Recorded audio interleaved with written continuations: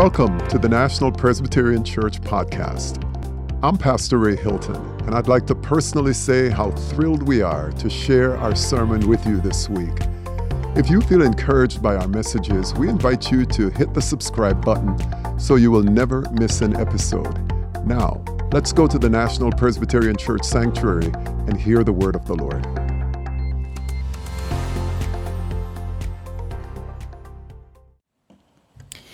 The scripture reading today is from Psalm 95, verses 1 through 7.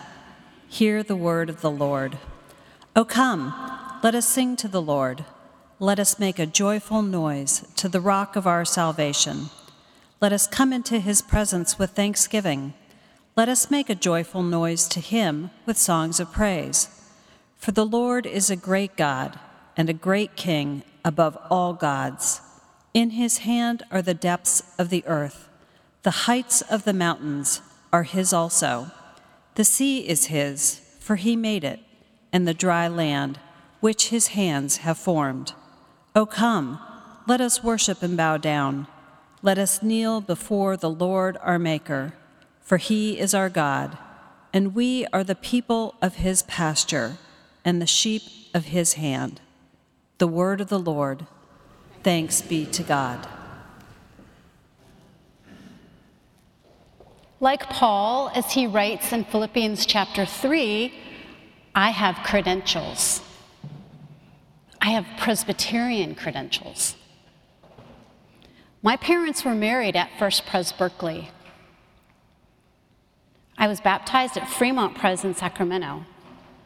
And when my parents moved to the Bay Area, we joined Grace Pres. When I was in high school, our version of Kristen took us on a mission trip. And at a Presbyterian college in Sitka, Alaska, I heard God's call for me to go into the ministry. I went and graduated from Princeton Seminary, that's Presbyterian. I was ordained at La Cañada Pres. I served 4 Presbyterian churches. I was married in a Presbyterian church, and my children were baptized in a Presbyterian church. But in November of 2003, my family was transferred to Virginia because my husband took a job at the Department of Energy for 2 years.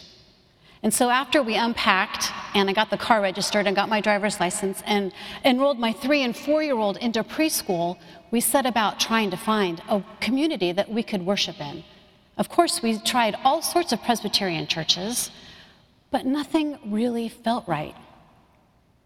So finally, in January of 2004, our neighbor, who happened to be the wife of the rector of the Falls Church, invited us to go to worship with her.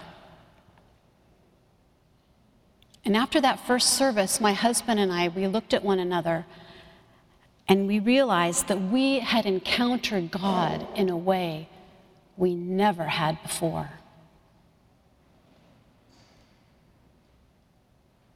Let us pray. Now, O Lord, take my lips and speak through them. Take our minds and think through them. Take our hearts and set them on fire with love for yourself, Lord Jesus. Amen. The passage that Kathleen read for us this morning, Psalm 95, is a well-known and beloved psalm. And it was written to call the Israelites to worship. But this psalm is also used regularly because it's in the Book of Common Worship, and it's included in the morning prayer service. It's also used in our own sanctuary. And Psalm 95 is known as the Venite. That's Latin for O come.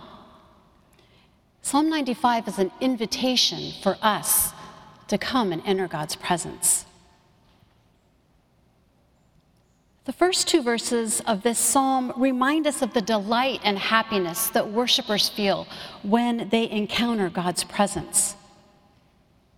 Worship is an act of praise to the God who is the rock of our salvation. And we make a joyful noise in our hearts, and they're full of praise for all that God has done for us. As believers, we pay attention to God. We pay attention to the gifts that he gives us, the blessings he entrusts to us, and we notice how God is active and alive in our lives. So with full hearts, we give thanks and praise. The next 3 verses go on to describe all the ways that God is great and worthy of our praise. God is above all other gods, because God is the creator of the world and all that is in it, and everything, including us, we belong to God. There is no other God who can do what God has done and what God continues to do. No other gods are all good, are all powerful, or ever present. No other gods have designed the universe with such intricacy and beauty. No other gods are perfect or have our best interests at heart. Nothing in our realm or the heavenly realm can compare to our Creator God. Verse 6 is another invitation to us, an invitation to bow down in God's presence as we worship. We kneel before God for the reasons that were listed in the previous verses. God is great, God is our creator, we belong to God. So our posture before the Lord is one of deference and reverence for all who God is. We know that we aren't the ones that splashed colors and substances together to form this world. We aren't the ones who fabricated the laws of the universe to hold the cosmos together. We must bow down to the one who is above us in all ways. Now, the final verse that we read was a declaration that God is our God, and like sheep in a pasture, we belong to God. I think the sheep metaphor is a good one, because God is like a shepherd to us. God keeps us safe from predators.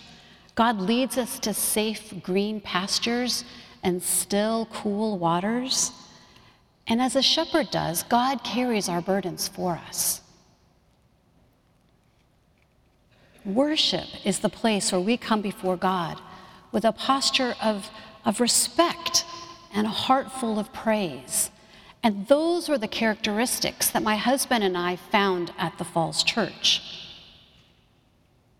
Now, the Falls Church wasn't Presbyterian, but it transformed my life. That church, those worship services, that community, it invited me to encounter God in a depth and a breadth I hadn't before. The Falls Church taught me to worship God with a freedom and a joy that was a gift of the Holy Spirit. And like Paul, I learned that my credentials really didn't matter much. An Episcopal, and then later an Anglican congregation, taught a lifelong Presbyterian, life-changing worship in the Holy Spirit. And I found, like Paul writes in Philippians, the surpassing worth of knowing Jesus Christ as my Lord. That's the point of worship. That's what God invites us into.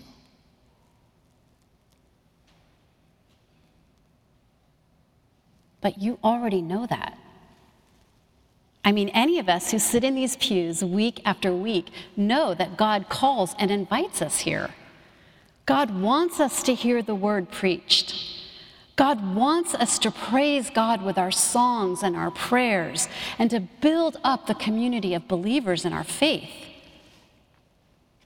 But actually, it's not so easy to worship God. Let me use this imperfect story to elaborate on that point. There was an old man who lived on a beautiful island. He loved his family, he loved his community, his job, but most especially, he loved that island. And when he was about to die, he asked his sons to take him outside so that he could lay down on the ground and clutch that piece of earth one more time. And as he did that, the man died. The Lord met him at the gates of heaven, and he said, "Come on in." But then the Lord saw what was in his hand, and he said to the man, "What do you have there?" And the man said, "It's soil from my home. I don't go anywhere without it." And the Lord said, "Well, you must leave that, or you won't be allowed in." And so the man clenched his fist even tighter, and he said, "Never." So he remained outside heaven's gates. Now some time had passed, and the gates opened up again, and the Lord appeared a second time as a man wearing a hat, looking like one of the old man's buddies. And the Lord sat down next to the old man, and he said to him, "Come on, come in." But the old man was still adamant. Clutching that dirt, he said, "Never." So the Lord went back through the gates. More time passed, and the old man noticed that that dirt that was in his hands was caking and crumbling and starting to trickle through his fingers. And out came the Lord for the third time as a young child. And the Lord said to the man, "Grandfather, the gates are only open for those with open hands." So the man thought about that, looked at what was left in his hands, and willingly dropped the clump of dirt. He took the little child's hands and approached the gates. And as those gates swung open and the man walked in, he sees his beautiful island, and even more beauty than he ever expected, because that man was welcomed into God's presence with love and with joy. I don't tell this story because I think it's an accurate representation of how we enter into heaven, but I do because I think there's a really important point in there. That man shows us that we can't fully worship and glorify God if we are hanging on to our idols. And idolatry is something that is too easy for us to fall into. Idolatry is anything that rivals God's place in our heart and in our affections. And idolatry robs God of his proper glory, and it's a real problem for humanity because it's too easy for us to focus our time, our attention, our resources, our finances on things or people or ideas rather than giving God our attention. Think of how much time we spend on social media or binge watching Netflix or checking the latest sports scores. We also use idolatry to help us deal with our anxiety or to allow us to stay in control of things. And we turn to those things because we just want what we want. And we hope somehow that those distractions will make us feel better. But we aren't the only ones who struggle with idols. There are two stories I want us to focus on, one in the Old Testament and one in the New Testament, that highlights these poor choices. In Exodus chapter 32, Moses goes up Mount Sinai to receive the 10 Commandments from God. And he was gone from the Israelites' camp for 40 days and for 40 nights. But in that time, the people got antsy because they weren't sure where Moses was, and they had no idea what was going on. So they turned to Aaron, and they asked Aaron to do something for them. Make a god for them. Find something else to lead the people.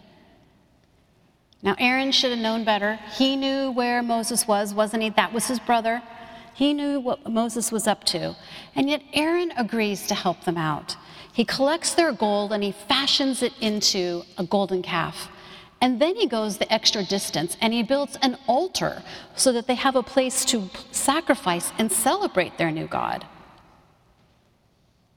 Now, what's interesting to me in this story is how the Israelites turned to Aaron to fix their anxiety. They didn't think to ask Aaron to lead them in a time of prayer. None of them stopped and said, "We need to worship God right now." They quickly abandoned all the learning that they had done to fix their antsiness, to soothe their worry, to calm their anxiety. And Aaron was happy to go along with that plan.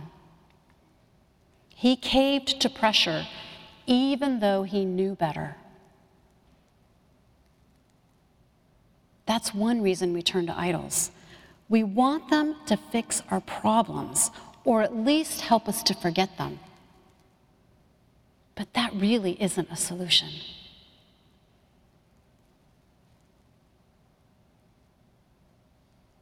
The New Testament version of poor choices around idols is from the rich young ruler. You know, he goes to meet Jesus and ask Jesus what else he needs to do to inherit eternal life. And what does Jesus tell him? Sell all of your possessions and donate them to the poor. And that deeply grieves the man's heart, because that's the one thing he didn't want to do. The man had put his trust and his faith into what those riches would do for him. His money was his security. So he turned his back on Jesus and said no to the opportunity to develop relationship with Jesus. The young ruler wanted what he wanted, and he didn't want Jesus. It's easy to judge the Israelites or the rich young ruler, but I think we're all like this. I know that I am. I would rather fill my time or my life with easy things that distract me. And some days it's really hard to turn to God. It's much easier to avoid relationship than to cultivate it. And it's very easy to think that those idols will fill my need or your need, calm our anxiety, help our hurts, make it better. But idols never do. We need a shepherd. We, like sheep, are content to just follow the sheep in front of us, and we don't necessarily think or look more deeply at what is going on. We're quick to settle for the muddy puddle rather than to trust the shepherd who is going to lead us a little farther to that clear, pristine water to soothe our parched throats. We turn to idols or false gods to help us manage our burdens rather than to ask God to carry what we were never created to. And yet as sheep, we do know the voice of our shepherd when we hear it. But we just need to make sure we attune our ears and our hearts to that precious voice.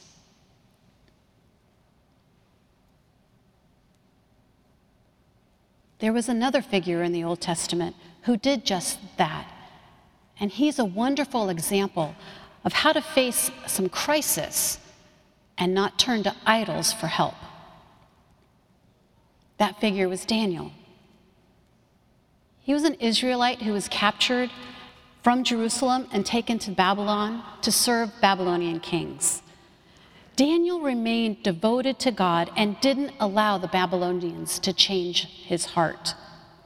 And that got him into a bit of trouble with King Darius, who decreed that everyone in the realm could worship no one other than King Darius.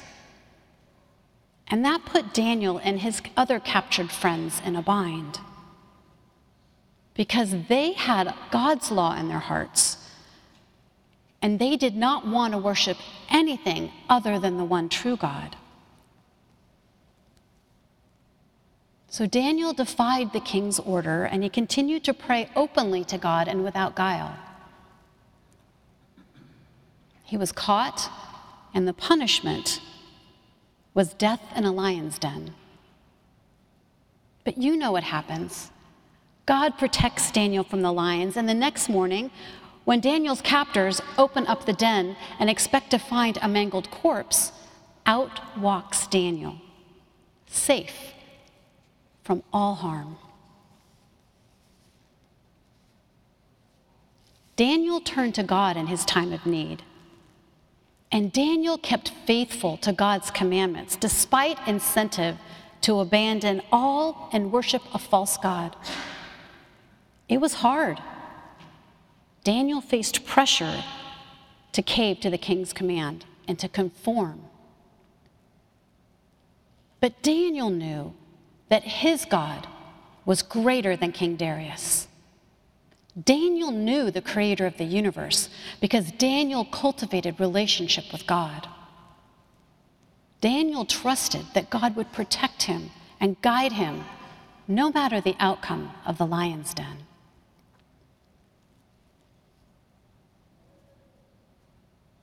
How can we be more like Daniel and resist that temptation for a quick hit of dopamine or a fast and easy temporary solution to our problems? How do we turn to God instead? How can we change that dynamic that comes to us so easily to turn to anything else but God? I think Psalm 95 gives us one answer. When we are bored or overwhelmed or anxious or fearful, when we're hungry, angry, lonely, or tired, the solution is to say yes to God's invitation and to come into God's presence with thanksgiving. To assume a posture of reverence and deference to the one true God. To kneel before our God, to offer our thanks and praise for all that God has done for us. What about if you don't feel thankful? Or what do you do if you're not really grateful? Or what if you're carrying hurt and grief and are just weary? What if your idols continue to call to you? God doesn't expect us to be perfect because God knows us. God loves us, whether we have it all together or not. We are the sheep of his pasture, and he knows our sins and our foibles and our giftings and our blessings because God created us. God loves us. God cares for us. And God knows what we need much better than our idols do. And we can trust that God will give us every good thing. Life with God is about an invitation. God says to us, come. Come to me, all who are weary and carrying heavy burdens. Come to me and find rest. Come to me. And still, God knows that it's hard for us to accept that invitation, to lay down our idols and our burdens and to follow him. So God gives us the Holy Spirit to guide us and help us and comfort us. The Holy Spirit will give us the strength to turn from our idols and to follow God. All we need to do is ask.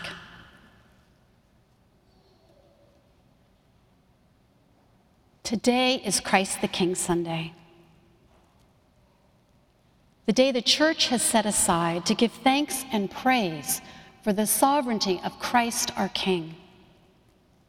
Jesus is the Lord of all creation, and Jesus will come again in glory to rule over all. Everything that we have and everything that we are because of Jesus. So today is a good day to offer our praise, to raise our hands with joy, to kneel and bow our heads in reverence before our King. God invites us into life with him. And that invitation, that gift, changes our lives. So with hearts full of thanksgiving and gratitude, let us worship our God with all that we have and all that we are. Let us pray. Merciful God, we thank you that you call us into relationship with you. And Lord, you know that there are so many distractions that keep us from saying yes. But Lord, we long to come before you, to bow before you, and to give you all the glory. So help us, Lord, when we are tempted to turn away. Help us to keep our eyes focused on you. We ask this through your Son, Jesus' name. Amen. We're glad that you could be with us today. If you would like more information about our church, visit our website at nationalpres.org. That's nationalpres.org. Help us spread the good news of the gospel by sharing our podcast with your friends and giving us a rating. If you haven't already, be sure to click the subscribe button. See you next week.